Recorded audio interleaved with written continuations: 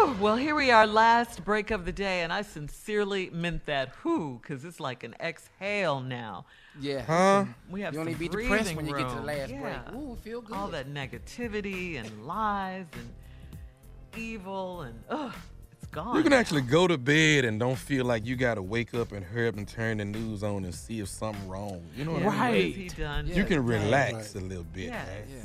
Yeah. You don't feel Jeez. like you have I to just watch thought- everything that's going on with the White House and breaking news. You got to turn and look at the TV. Yeah. You Is know? this it? Is this I it? mean, because Trump Yeah. had us going, what did he say today? Yes. I mean, how many times have we Yes. discussed this on this radio show? Man, what did he do today? What did he Right. say today? That's right. And I think today, the inauguration today for me, I'm not naive. You know, as I close, I want to say it like this. I'm really not naive to the fact that this speech or this administration is going to change America. Right. Because America is undergoing a change. But the change we're undergoing, it's like we're trying now to erase 4 years that set us back 30 years. And so now as we go into this change, it's to try to get back to some sense of normalcy with the pandemic and with the presidency. The COVID thing has changed the world. Donald Trump changed America. I don't even know if I should say he changed America. I think he bought out the ugly side of America. He gave permission for white supremacy groups, for the Proud Boys, the skinhead, to these militia organizations to rise up and say that they have a man in the White House.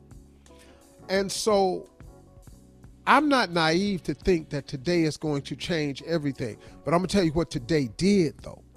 Today offered such a measure of hope. Man, it put some normalcy back into the White House. It put some dignity back into the White House. It put some decency back into the White House. It put some morality back in the White House, because for 4 years, and I don't care what these Christian organizations keep saying about Donald Trump, you're wrong about that.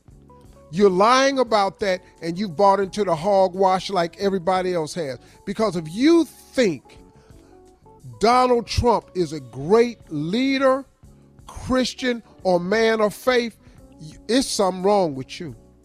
It's something wrong with you. Show me in the 4 years he held office where he sounded like a man of faith to you. See, y'all kill me, y'all Southern Christian leadership. I mean, not that, I'm talking about the Southern evangelicals. Y'all kill me with this attitude because he wants to uphold abortion. That makes it the Christian thing to do because life is more important. What about the people that's already got life? I got you trying to save lives by stopping abortion. I ain't got no problem with that. I really, really don't. Do you? If you don't want to have an abortion, you shouldn't. But I'm also with pro-choice because we as men, we don't carry children.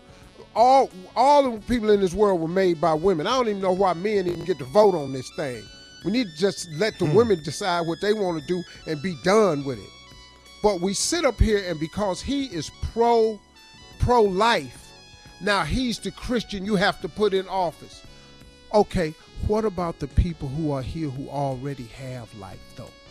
Okay, so after we get here, to hell with DACA. After we get here, let's ban our Muslim brothers and sisters from coming to this country.